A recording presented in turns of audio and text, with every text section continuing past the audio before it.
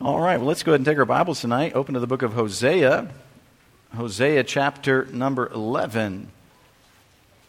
Hosea chapter 11.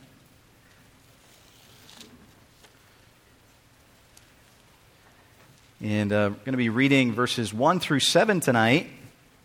Hosea chapter 11, verses 1 through 7. Hosea chapter 11, verses 1 through 7. He says, "When Israel was a child, then I loved him, and called my son out of Egypt. And they called them, so they went from them. They sacrificed unto Balaam, and burned incense to graven images. I taught Ephraim also to go, taking them by their arms, but they knew not that I healed them. I drew them with cords of a man, with bands of love. And I was to them as they that take off the yoke on their jaws, and I laid meat unto them. He shall not return to the land of Egypt, but the Assyrian shall be his king, because they refuse to return. And the sword shall abide on his cities, and shall consume his branches and devour them, because of their own counsels. And my people are bent to backsliding from me. Though they called them to the Most High, none at all would exalt him." In Luke chapter 15, we have a parable that Jesus gives that many of us know as the Prodigal Son. The Prodigal Son. Most of us are familiar with that passage. There's a man that has two sons. One of the sons comes to the father and says, "I want my inheritance. I want it now. I don't want to wait until you're dead. I don't want to wait until the time to get it. I want it now." And the father goes ahead and gives him the inheritance. And the son takes the inheritance and goes into a far country, wastes all that he has, he blows it all. The Bible says on riotous living, just things that don't matter, frivolous stuff. And when he wastes it all, he realizes that he has nothing left.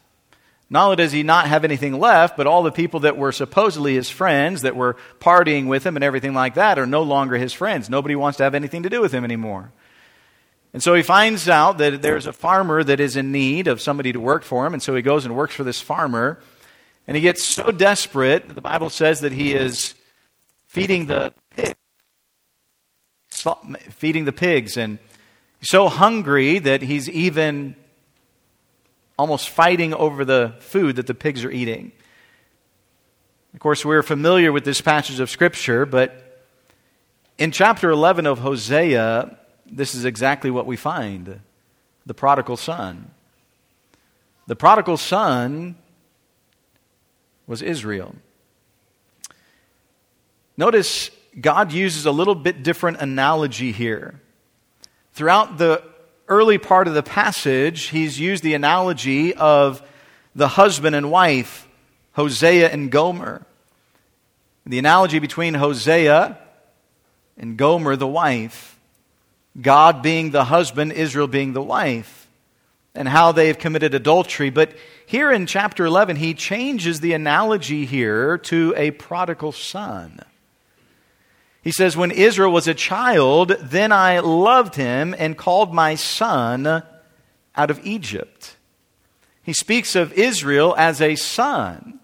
And again, don't misunderstand this. This is not referring to his son, Jesus Christ, that is going to come. He's talking about Israel as the son. A son that he loves. He says, "When Israel was a child, then I loved him." Again, and he's causing us to remember what happened with Israel, how God took Abraham, and God called Abraham out of the Ur of the Chaldees, and then through Abraham we have Isaac, and then we have Jacob, and God changes Jacob's name to Israel, and through Jacob or Israel we have the 12 sons, and then the 12 tribes, and of course this nation begins to form. And so he's saying, look, when Israel was a child, I loved him, and called my son out of Egypt. A son that he loves. A son he's going to do great things with. A son that even during difficult times, God had already planned how he would provide for his son. You think about what Joseph says in Genesis chapter 50, when his brothers sold him into slavery. And when they come and they find out that it's Joseph, and they're afraid for their lives, and Joseph makes that famous statement. He says, "Ye thought evil unto me, but God meant it unto good." Even through a difficult time, God, seeing his son Israel, and even through this difficult time, had prepared a way to provide for them. God was going to allow Joseph to go down into Egypt, to be sold as a slave, to be lied about in Potiphar's house for a reason, so that he could save his son, so that he could save his people from the famine that was there and provide for them. And then when the son cries out to be delivered from Egypt, as they have stayed in Egypt, and instead of going back to the promised land, they stayed there and just began to remain there and think of Egypt as their home. But then, of course, the Egyptians turned against them. Pharaoh says, "Hey, who are these people?" And they put them into slavery. And for 400 years, they're there, and they begin to cry out for deliverance. And God, the Father, hears the cry of his son. He hears the cry of Israel. And he delivers them from Egypt. He frees his son from bondage and brings them into a land flowing with milk and honey. "I loved him," he says, "and called my son out of Egypt." It's interesting when you think about what God is doing. He's causing them to remember. He's causing them to remember. Warren Wiersbe said this. He said, "A correct understanding of God's dealings in the past is the best way to be certain of success in the future." To understand how God has dealt in the past is the best way to have success in the future. There's a philosopher named George Santayana who said this: "Those who do not remember the past are condemned to relive it." He's helping them to remember where they were as a child. He's using this analogy as a son, as a child, when they were young. And he says he had this enormous love for their son, for this son.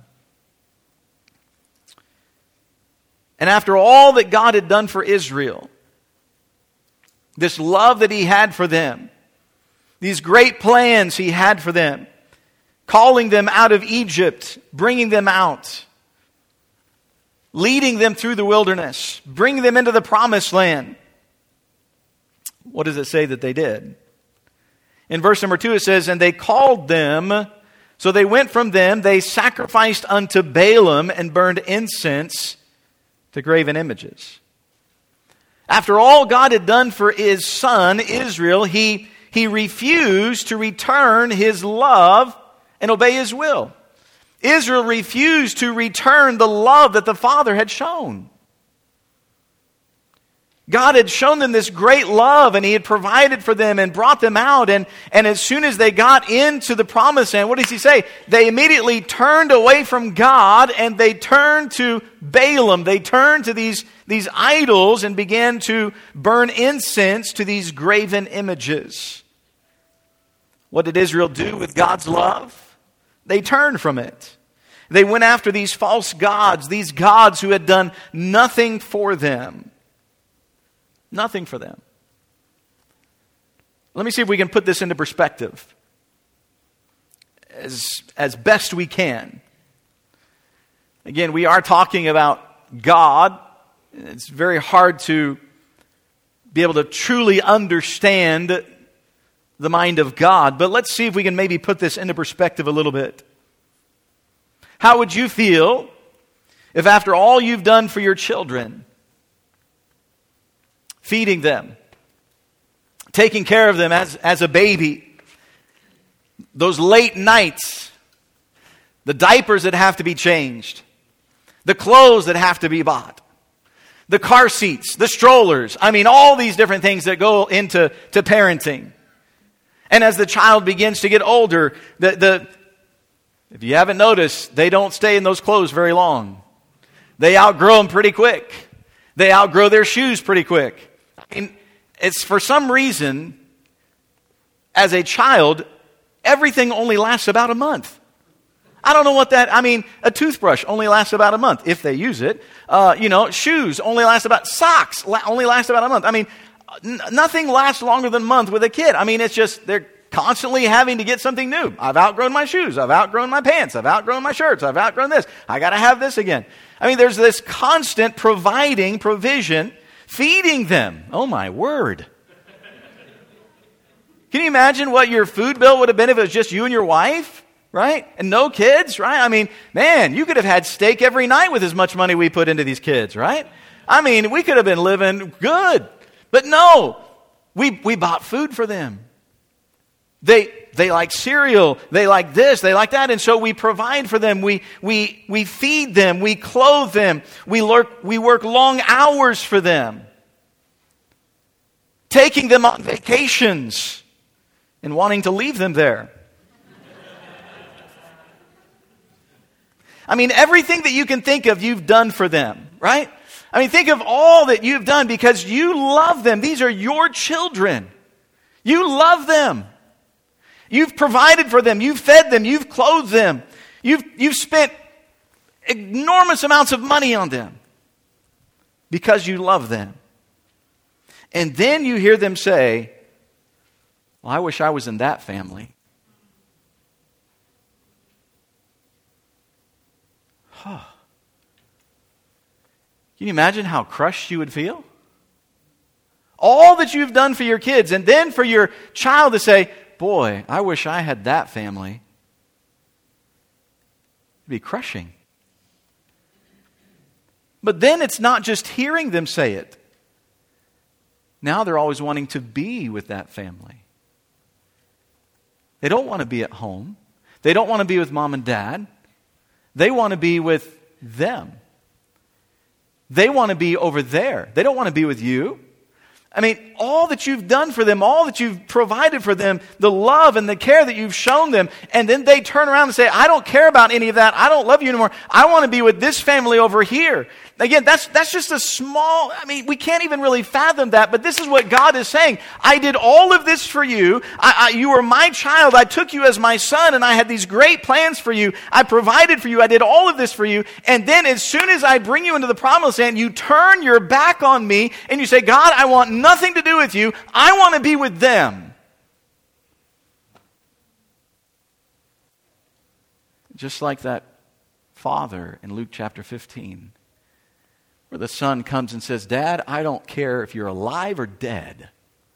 I want my inheritance now. And I'm going to spend it the way I want to spend it. You imagine what that father must have felt? Imagine what God felt when Israel says they called them, so they went from them. They sacrificed unto Balaam and burned incense to graven images. God said, can you imagine how I feel after all I've done for you? And you just turn away. We see his love for his son, but notice in the next few verses we see God's care for his son. Again, look at the picture of a father and a son here.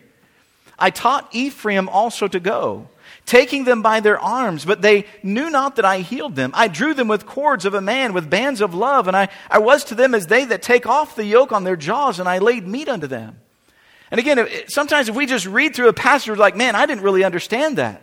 I didn't really get what he's saying, because we don't stop and really think about it. Think about what he says. I taught Ephraim also to go, taking them by their arms. What's he talking about? He's talking about teaching a child how to walk. When that child, he's just a baby, he's just crawling around on the ground. And then what do? You take the child by the hands and you try to get him to stand up a little bit. And then what do? You kind of pull them forward a little bit. They're a little unstable on their feet. You kind of pull them forward a little bit. What are you trying to do? You're trying to get them to get that foot to kind of, come on, you can do it. And they take a step and you're like, yeah, you took a step. Oh yes, I'm so proud of you. They didn't take this step. You pulled them. What are you talking about? And then what do? You pull them a little bit more. Come on, you can do it. Take another step. And then you just kind of throw that leg out there. You're like, yeah, you did it. I'm so proud of you. What are you doing? You're taking them by the arm and you're teaching them how to go. You're teaching them how to walk. God says, this is what I did with you, Israel. This is what I did with Ephraim. I taught you how to walk. Just like a father takes the time and always there trying to help his son, trying to help his child to take that next step, to learn the next thing that they need to do. He says, I taught Ephraim to go, taking them by their arms, teaching him to walk. God says he taught Ephraim to walk. Think about this. Throughout the wilderness journey, God was watching over them. They didn't know how to fight. They'd been slaves. They weren't a military army. They didn't know how to fight. They didn't know where they were going. They had no clue. What was God doing? God was taking them by the hand and saying, okay, you've got to trust me. I'm dad. You've got to trust me. Come on, take that step. Come on. I know you don't understand. You're a little wobbly, but come on, take that step. You've got to trust me. Come on, take that step. And what happens as a father and a mother continue to teach that child, what happens? They begin to balance by themselves, and then they're like, without mom and dad's help, they try to take that step, and you're like, yay, you really did it this time, yay! And then they try to take another step, and you're like, oh great, there they go, they're never coming back. They taught him how to walk. God says, I taught you these things. You didn't know how to do it for yourself. A baby doesn't know how to get food for itself. The parents have to do it for them. He says, I taught you how to go, taking them by their arms. And he says, but they knew not that I healed them. When a child falls down and scrapes their knee, scrapes their elbow, usually it's mom that they run to. Mom, I got up out of bed. Kiss it. So there's magical power in kissing a boo-boo, I'm telling you. I mean, it's bloody murder, and then when mom kisses, it's all better. Magical powers in those kisses, right? But he said, I healed you. I'm the one that took care of you. When you were hurting, I was there to comfort you. I took care of you. I healed you, but yet you didn't even give me the observance of what I did. He treated them with such love and care. Notice what he says in verse 4. I drew them with cords of a man, with bands of love. And I was to them as they that take off the yoke on their jaws. And I laid meat unto them. He says he bound himself. Just like you would take a rope and bind something to something else, right? He says he bound himself to them in love. I drew them with the cords of a man, with bands of love. He bound himself to them in love. God says his love is so great for them. Not like a yoke. Did you see the illustration here? Or even like a bit and a bridle, like on an animal? When you put a yoke on an animal, there's no love in that. They're there to work. When you put a bit in a horse's mouth and a bridle on, man, that's uncomfortable. A horse, they're not enjoying that. It's not comfortable for them. They're there for one purpose, to be led and to be told exactly what to do. He says, but I bound you with love. I took off that bit and bridle. I took off that yoke. I showed you love. He cared for them. He provided for them everything they needed. They're wandering in the wilderness for 40 years. Why? Because they disobeyed God. And guess who took care of them for 40 years? God did.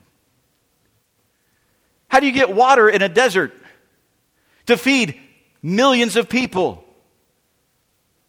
I don't know. Neither did they. They didn't know how to get water in a desert. So what do? They come grumbling, complaining, we're out of water. We need water. We're going to die. Our animals are going to die. We need water. God says, Moses, strike the rock. If you've ever hit a rock with a stick, let me tell you something. Nothing happened. But when Moses struck the rock, God said, let me show you how much I love you. Let me show you how much I care about you. I'll even make water come out of a rock. Not just a little drizzle. He said, I'm going to make water come out of a rock that's going to be enough to sustain 2 million people plus all of your livestock as well. Where are they going to get food in a desert to sustain 2 million people for 40 years? God said, I did that. I took care of you. I cared for you. I bound myself to you in love. Not, I didn't put a bit and a bridle on you. I didn't put a yoke upon you. I bound myself with bands of love, he says. I took off the yoke on their jaws, and I laid meat unto them. He said, I'm the one that provided the meat for you. I provided the water. I provided the meat. He says, I provided everything for you. They enjoyed God's blessings, but they took God for granted. Within one generation of being led into the promised land, they had turned away from God and turned unto idols. One generation. Within just one generation of being brought into the promised land, of all that God had done for them, delivering them from Egypt, providing for them for 40 years in the promised land, or in the wilderness, one generation passes and they turn away from God. They turn to these false idols. He loved them. He loved his son. He cared for his son. And in verses 5 through 7, we see that he was long-suffering for his son. He shall not return into the land of Egypt, but the Assyrian shall be his king, because they refused to return. And the sword shall abide on his cities, and shall consume his branches and devour them, because of their own counsels. And my people are bent to backsliding from me. Though they called them to the Most High, none at all would exalt him. He shall not return into the land of Egypt, but the Assyrian shall be his king, because they refuse to return. How many times do we find the children of Israel murmuring and complaining in the wilderness? Over and over and over, they're murmuring, they're complaining. We don't have this, we don't have this. Yet God had provided for them every step of the way. When they didn't have water, when they didn't have food, when an enemy came, over and over, they complained. And then they said they wanted to go back to Egypt. What God had delivered them from. The bondage that they cried to be delivered from when God brought them out and God provided for them. Oh, we wish we had the garlics from Egypt. Look, I like garlic, but I don't think there's any garlic that good. To go back into bondage for? Oh, the fish. Look, fish is all right, but come on, really? You want to go back into bondage so you can have fish? I mean, don't you remember what happened in Egypt? Don't you remember the taskmasters? Don't you remember the beatings? Don't you remember that you didn't have to do, you had to do exactly what they said? You were the slave? You had to make the tally of bricks, and if you didn't, you got punished for it? Don't you remember these things? And now you're complaining and saying, oh, we wish we were back in Egypt. Instead of praying to God and giving thanks for his deliverance and mercies, they complained. They complained. And yet, God would not allow them to go back. He would not allow them to go back to Egypt. He says, he shall not return into the land of Egypt. God would not allow them to go back to Egypt. Because he not only knew the blessing he had ahead for them, but he also knew the destruction and the pain it would bring if they went back to Egypt. You know, sometimes God does not allow us what we want, not simply because he knows what is best for us in this direction, but he also knows if we went this way, the hurt and the destruction and the pain that it would cause. And so God is doing two things. He's keeping us from pain, and He's trying to lead us to the blessing. God says, I'm not going to let you go back to Egypt. I've got something far better for you. It's called the Promised Land. I mean, you guys tasted a little bit of it. You saw the grapes of Eshcol. You saw the land that flowed with milk and honey. That's before you. That's what I have for you. I'm not going to let you go back to Egypt. I'm not going to let you go back there and die there in the mud and in slavery. That's painful. That's destruction. I have something better for you. He was long-suffering to them. I mean, think about it. Moses said, God, I feel like I'm done with these people. All they do is complain all the time. They're never happy. They're never content.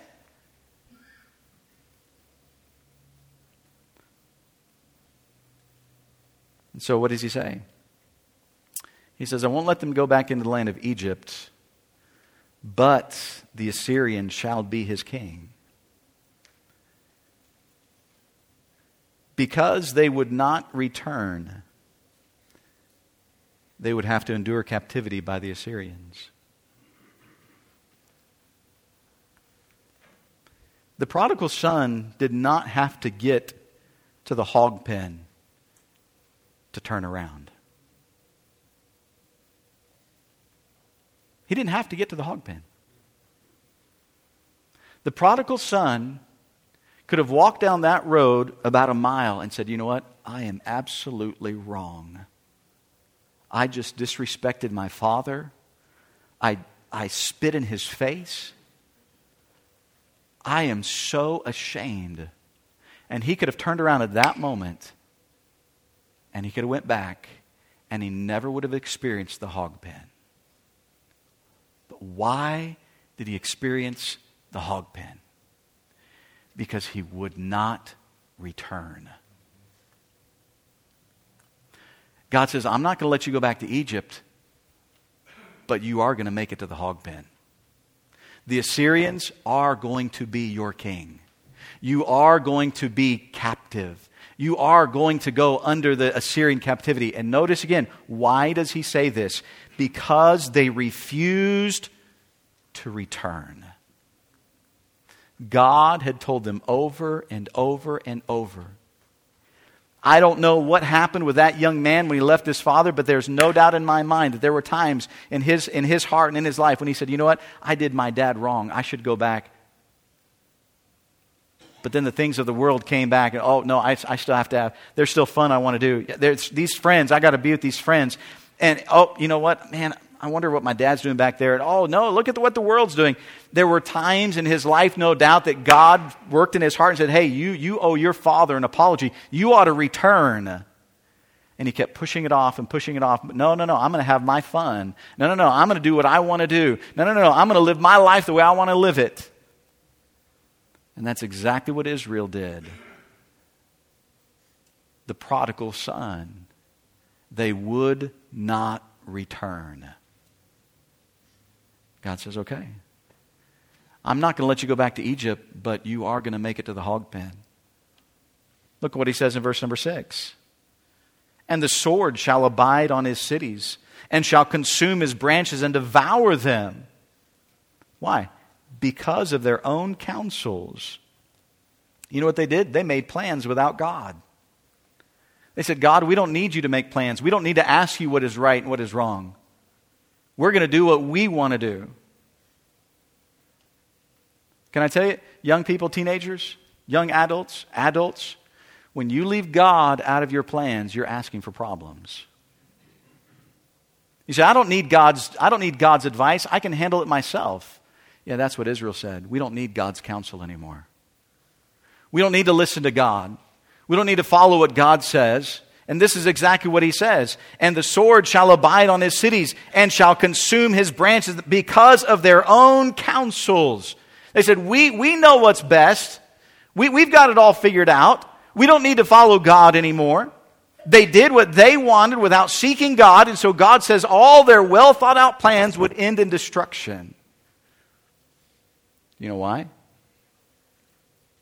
Because he was their son. He was God's son. Israel was God's son.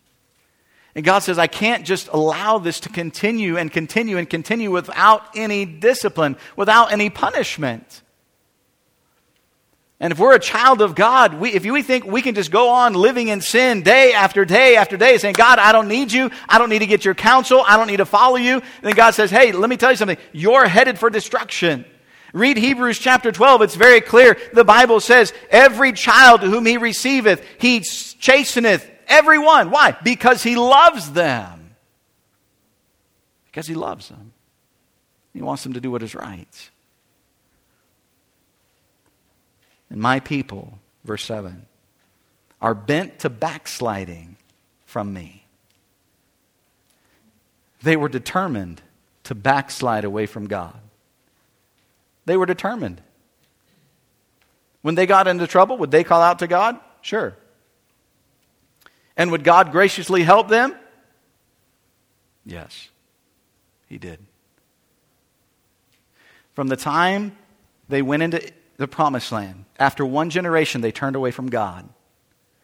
For the next 350 years, you know what they did?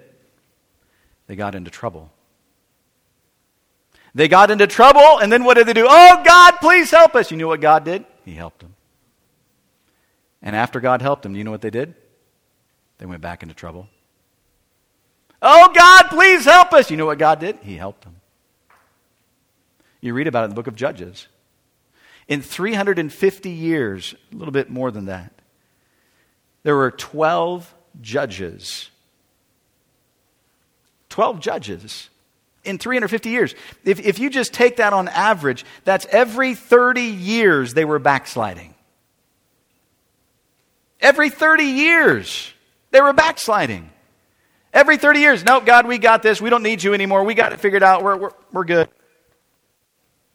Now, you'll find that it wasn't every 30 years. Sometimes, on average, it was 30 years, but sometimes it was only 6 years. There was one time in that 350 years that actually for 80 years they followed the Lord.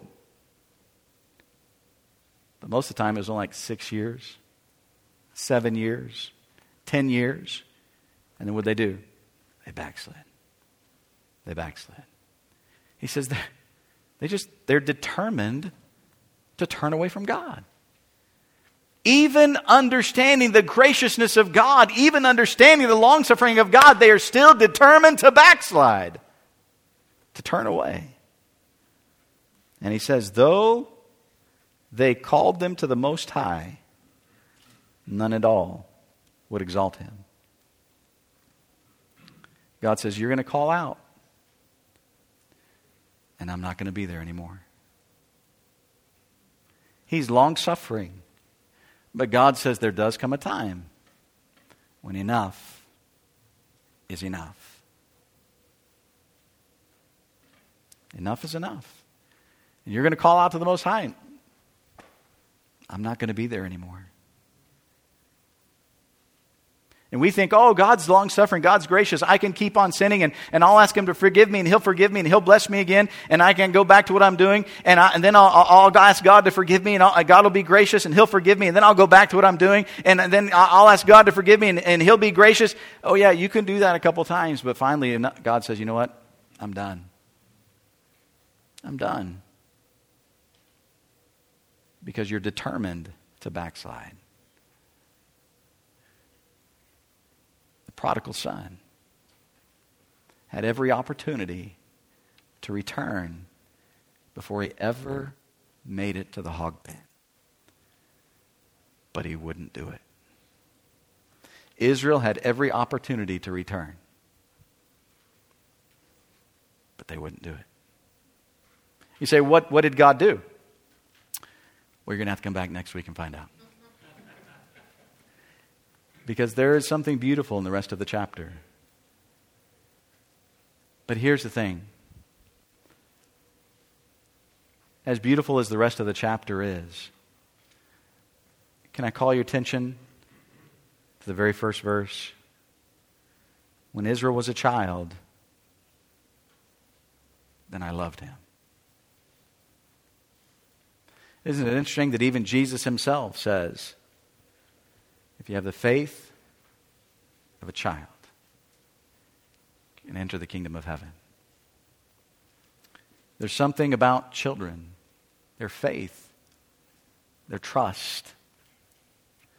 But as we get a little bit older, we begin to think, I don't need God anymore.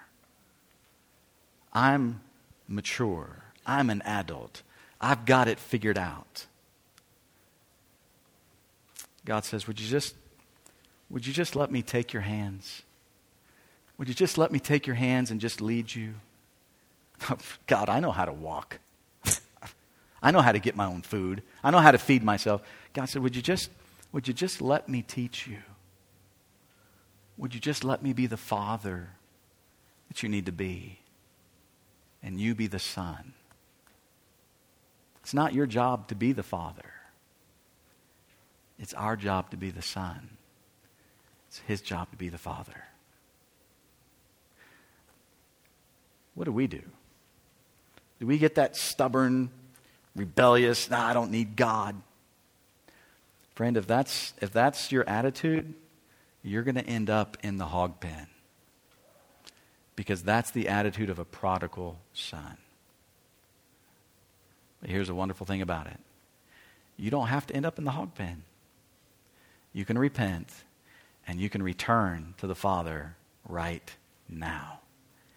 And he will throw his arms around you and he will welcome you back. But that choice has to be yours. I wonder with their heads bowed and our eyes closed.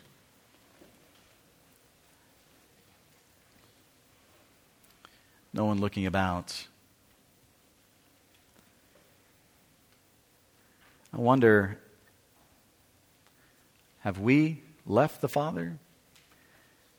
Hey, God, I can walk my own. I don't need you to hold my hands.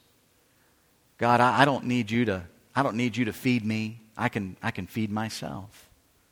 I don't need you to make the decisions for me anymore, God. I can make my own decisions. I know what I'm doing.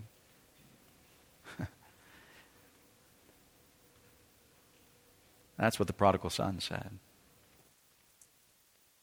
I don't need you anymore, Dad. I don't need you anymore. I've got it all figured out. And he ended up in the hog pen. Maybe you're headed to the hog pen. Maybe you're not there yet. You said, God, I don't need you. I don't need you. I can do it myself. Friend, there's an opportunity tonight that you can repent and return to the Father. But that has to be your decision. Or you can be like Israel and say, God, I don't need you.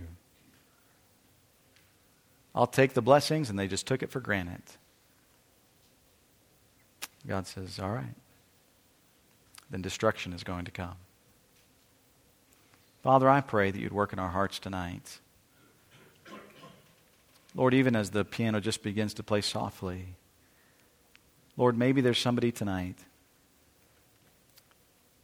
Lord, that you're speaking to their hearts. Lord, they know, they've said, God, I don't need you in my life. I don't need you to help me. I don't need you to hold my hands. I don't need to get counsel from you. I'll do it myself the way I want to do it. Lord, if they're your child tonight,